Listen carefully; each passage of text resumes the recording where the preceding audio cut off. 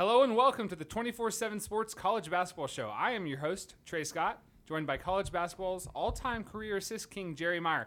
And before we get started, we'd love for you to take a moment and subscribe to the podcast on Apple Podcasts because iTunes no longer exists, and leave us a 5-star review. We're also available on Stitcher, Spotify, and Google Podcasts. If you're listening to us on the 24/7 Sports Media Player, hover over that button that says subscribe, and then subscribe. So, Jerry, your Rankings Council has released an updated Top 247 for the class of 2020. Evan Mobley retains his spot at the top of the list. Let's start with his game, kid out of California, and work our way through the top 10, whatever else that might interest you. So, Evan Mobley, number one. Silky smooth, pushing 7 feet tall. A negative, he's very slender. He's, almost like a Tayshaun Prince type body type. Projecting him out as to like maybe a Rasheed Wallace, but I don't know if he has that type of crazy mentality, competitiveness. Rasheed was special, but he's that type of player, skilled from the outside, will post you up, jump hooks, plays with a very level-headed, serious demeanor, and impacts the game in a lot of ways. He plays defense, he rebounds outside his area. But a very talented, very good player. The name Anthony Davis has come up as a comparison. I think that's pushing it a little. Anthony Davis has a much more sturdier, bigger frame. But Evan Mobley, very talented. Crystal ball is reading USC. It seems like a lock. Yeah, he's got his dad on the staff there. I have two things I want to slow down and unpack before we get to the top 10. First, Jerry, when we did 2019, you kept saying how excited you were for the class of 2020. Is this a loaded class? It's a very good class. Yeah, I think it is fair to say it's a loaded class. I'm looking at the list now. I'm looking at like number 101, 102, Chris Moore, R.J. Davis. They were two of the better players I saw this weekend in Los Angeles. They really stood out. They stood out in my mind. They made an impact on me, made an impression, and they're down there, which is probably justified because I look at the names above them. There's a lot of good players. Then I think it's really strong at the top. A loaded top 10. We even discussed, as you put it, the ranking council. We're talking about Joshua Christopher, shooting guard out of California. Kind of felt like he should be higher. He comes in as a top 10 player, but we wanted to move him up because in most years you would think he would be higher, like maybe a 5. Yeah, you're like this year, right. it's crowded this year. So. You mentioned like the Rankings Council, and I think it's cool. We have a tool at 24/7 called My 5 Stars. You can kind of each guy can sort of put out in public how he viewed the class. Jerry, I would love your unvarnished opinion on who you think is the number one player in this class, at least right now. And that's sort of the beauty of this thing. Is I need to see more of McCurr Maker. That's Thon's younger brother, Thon Maker's younger brother. He comes in at number 2. And then Cade Cunningham. I think those are the three guys. Now, Cade has a ton of momentum. I would say this time last year, I'm just guessing ballparking, he was probably like 13 in the country, something like that. He's just been tremendous, and we're talking a 6'6", very athletic point guard type. I think Brandon Roy is a great comparison. Thinking back, pre-knee injury. Right, exactly. He's a great player. Yeah, if it was just me ranking it, which is, I guess it's going to be because we're going to start this new tool. Yeah. It would be one of those three. I don't know, man. I got to think a little bit. At the end of the day, I have a notion it's going to be Cade Cunningham.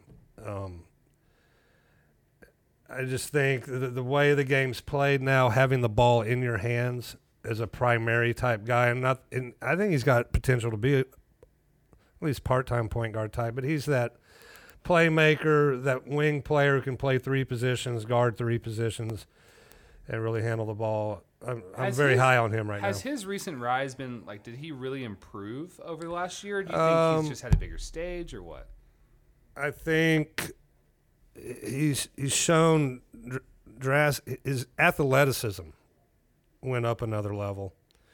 Explosiveness at the rim, the ability to just cross a guy over and bam, he's at the rim. That has gotten better, and just he's become a more dominant player. He's doing like last year this time he would do things he does now, but not in such a dominant, I own this court type fashion. I mean, we're talking a guy who's really feeling it. He knows he's on top of his game. He knows he's probably the best playmaker out there right now in the 2020 class. So standard improvement, but you never know what you're going to see on athleticism. Yeah, I just seen. It feels like he's blown up this spring and this summer. I've seen a lot, almost every weekend, something on Twitter about Cade Cunningham. The crystal They're ball, talking about his dunks. He's in rankings for dunks. See, I don't think that would have happened last year. I mean, he would have. I mean, it wasn't like he was a bad athlete, but I mean, it's just that a next level jump in explosiveness has made a world of difference for him. I saw you're the lead expert on him. You have your crystal ball on Oklahoma State, so that's pretty rare territory for the Pokes. It's kind of harkening back to the days of Marcus Smart or LeBron Nash. They used to always be in the mix for big chip guys or blue chip guys. And I know Cade's a Texas kid, plays at Montverde Academy now in Florida. Is this an Oklahoma State Kentucky battle fiercely? Do you really like Oklahoma State here right now?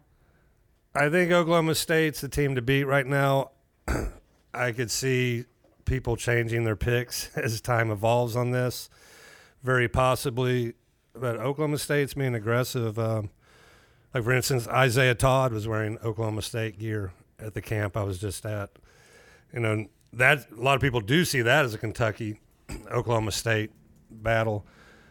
But Oklahoma State being very, very aggressive, getting their name out there, and they're going to battle for the top Texas guys, which is what Cade Cunningham is. That's interesting. So Mike Boynton's doing some work on the trail.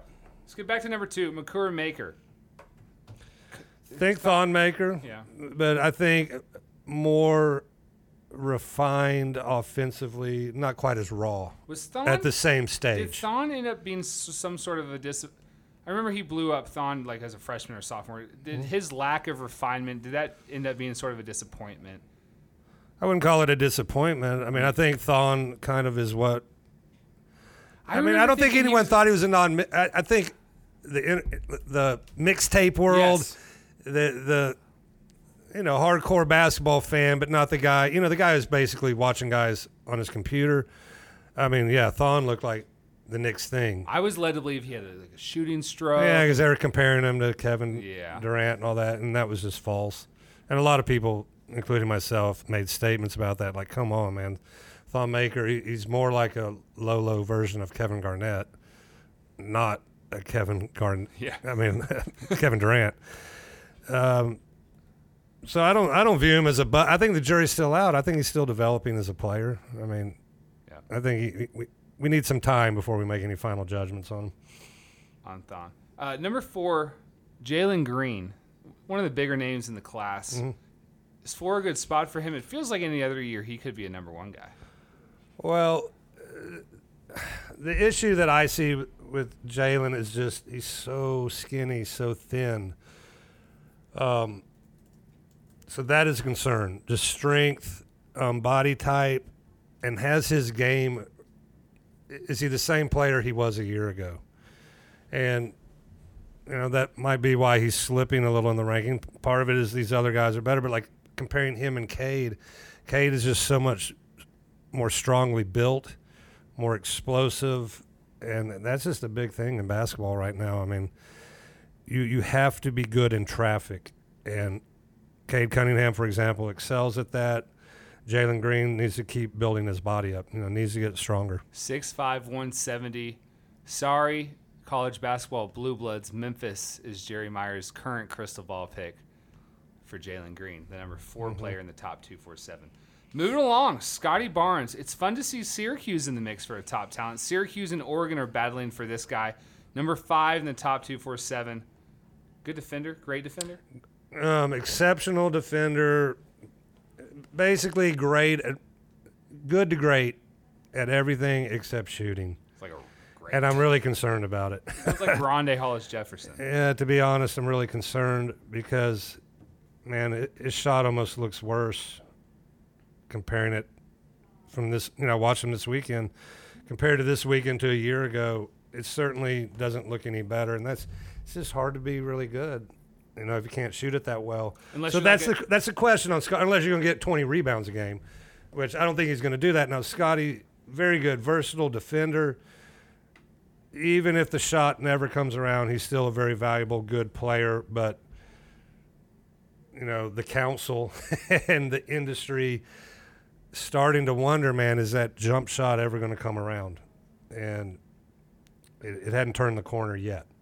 Got a lot. Hopefully it does. The rest of the top 5 to unpack or the top 10 to unpack, as well as a few other odds and ends coming right back to you after a quick message from our partners. From the world of Sonic the Hedgehog, a new hero arrives. I am ready. Is there anyone stronger? No. Tougher? No. Funnier? I do not make jokes. I make warriors. Knuckles, now streaming only on Paramount Plus. Yes! Paramount Plus and the National Park Foundation present A Mountain of Zen. Are you still listening? Good. Take a deep breath. You needed a break. This Earth Week, you can live stream 7 national parks for 7 days on Paramount Plus. So, yes, you can literally stream a stream. Paramount Plus, official streaming partner of the National Park Foundation. We are back on the 247 Sports College Basketball Show discussing today's release of the Class of 2020 Top 247 rankings. I'm here with Jerry Meyer. Jerry, Zaire Williams. Yeah. What stands out? Very intriguing. I would put him in the same category as Cade Cunningham as far as guys that have great momentum moving up the rankings. Their stock is exploding. And it kind of fits in with what we were talking about. Zaire Williams, I wasn't huge on him this time last year. I thought he was too finesse, too soft, too weak with the ball. I didn't see the, that strength that you need to be great. Well, it's come along, and he's been great this spring and summer. I mean, he's a guy who can end up higher. Like him and Scotty are very similar build, and their athleticism is similar. Zaire Williams and Scotty Barnes, they're at 5 and 6. But Zaire can get it in the basket. He's a dude who's going to score. And so I wouldn't be surprised to see him continue to move up. But it just shows the tough thing in rankings. Because I talk about a guy, I don't think he's physical enough. I didn't think that about Zaire. But he developed, it's tough. You can't predict the future necessarily, on how guys' bodies are going to develop.